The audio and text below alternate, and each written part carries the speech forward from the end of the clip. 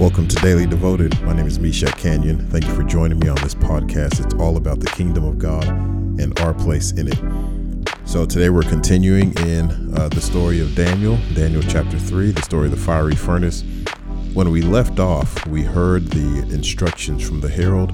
We learned about the corporate ritual that King Nebuchadnezzar wanted to have everybody engage in to instill within them a sense of loyalty, a sense of belonging. And we learned that this wasn't a problem for everybody else in Babylon because most of them were polytheistic.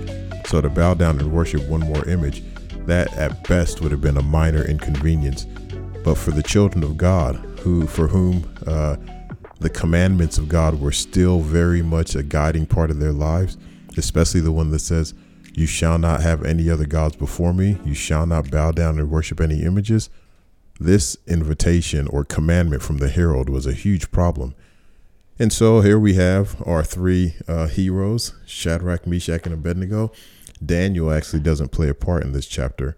And by the way, again, I'm reading Daniel chapter 3, verses 8 through 23. So please go ahead and press pause and read it for yourself so you can kind of follow along as I'm talking.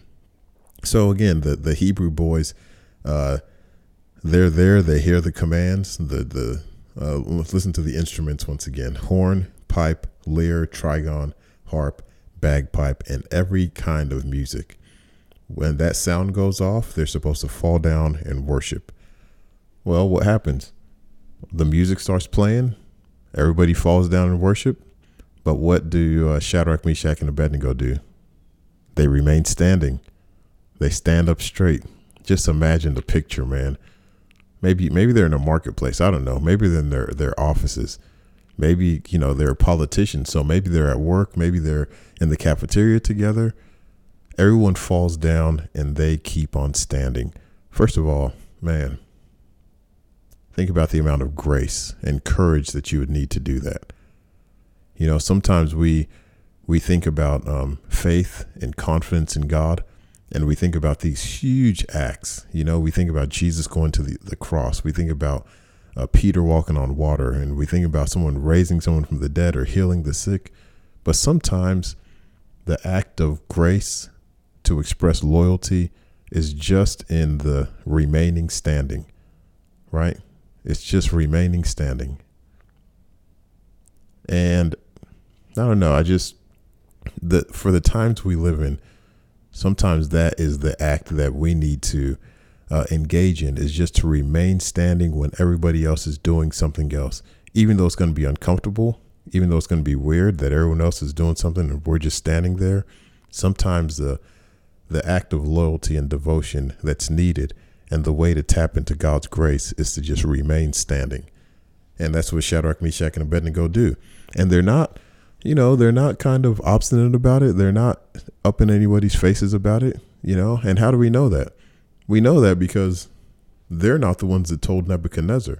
It's the Chaldeans that went to Nebuchadnezzar in verse 12 and said, "There are certain Jews whom you have appointed over the affairs of the province of Babylon, Shadrach, Meshach, and Abednego.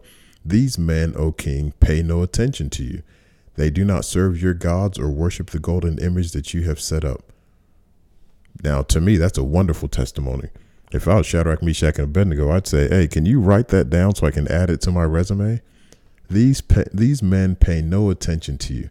Now, first of all, that's not true. They did pay attention to King Nebuchadnezzar. They just didn't bow down and worship the image. They not only paid him attention, but they paid him respectful attention. They served him well. We know their story. We know their heritage up to this point, how they were 10 times better.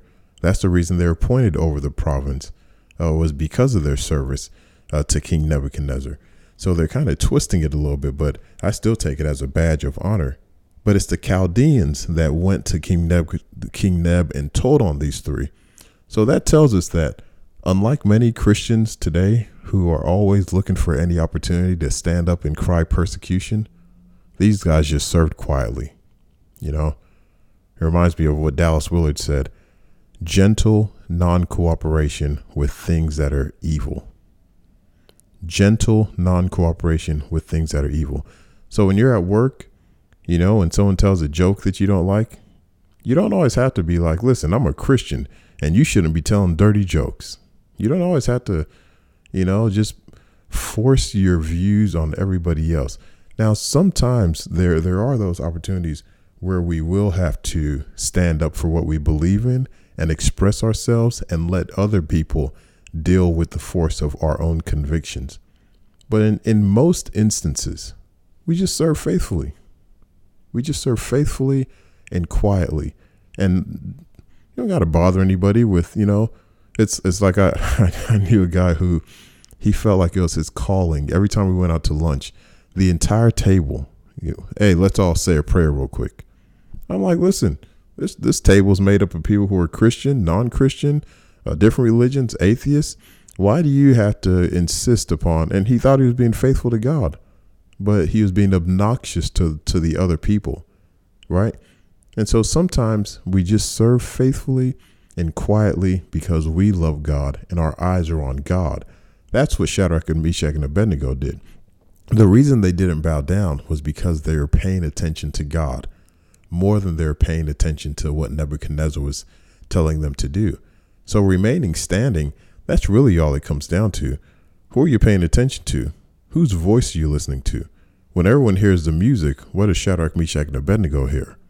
They hear the commandments of God, do not bow down, and their love for God, the same God that has supported them and promoted them to the positions that they're currently in. Their devotion to that God is so high. How could they bend the knee, right?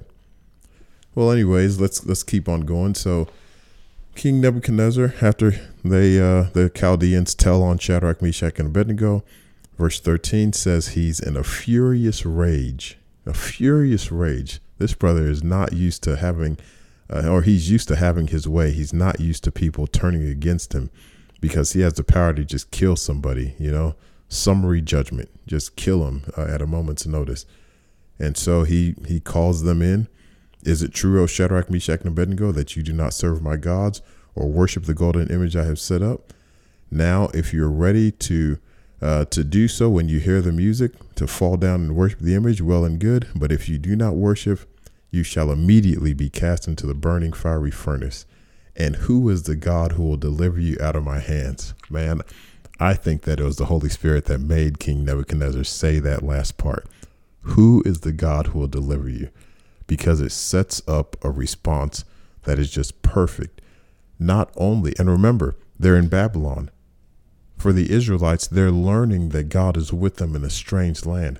So this event that's taking place, the news would have spread widely across Babylon that there is a God. So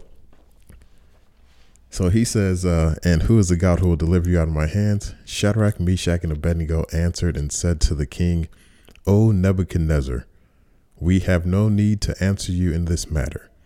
If this be so, our God whom we serve is able to deliver us from the burning fiery furnace, and he will deliver us out of your hand, O king. But if not, be it known to you, O king, that we will not serve your gods or worship the golden image that you have set up. What a response, man. For these boys, union with God and the glory of God, love for God and devotion to God, that's what keeps them from bending the knee. In other words, it's fear that drives other people to bow down and worship, but it's love that enables these boys to stay standing up. I love this story so much, man. And so Nebuchadnezzar, he's filled with even more fury. I don't know how he can be madder. First, he was filled with rage, and now he's filled with fury. And he gets so angry that he commands the fiery furnace to be heated up 7 times over. And then they take Shadrach, Meshach, and Abednego. They bind them. As we see, the fire is so hot that it kills the people who have bound them and thrown them in. And then they toss them into the fiery furnace. And you guys know the story, but we'll get there tomorrow. All right. Let me pray for you. Heavenly Father, no, we don't face a fiery furnace every single day, nor the threat of one. But we do face opportunities to express our loyalty and devotion to you each and every day. Would you give the listeners a clear vision of Jesus and fill their hearts with renewed love for you and love for him, love for the Holy Spirit that's at work within them? so that loyalty and devotion to you wouldn't be something that we have to try to dredge up because of some creed that we've confessed. But it would just be as easy as, saying no because of who I love, Let our actions and activities flow from hearts that are set on fire for you because they're filled with a love for you based on the love that you have expressed to us so genuinely through Jesus Christ our Lord. This is my prayer, and so I trust that you are already at work answering it. And so I give you thanks in Jesus' name. Amen. All right, sisters and brothers. Hey, you guys have a great day. I'm praying for you. I hope you're praying for me too. I'll talk to you tomorrow. Peace.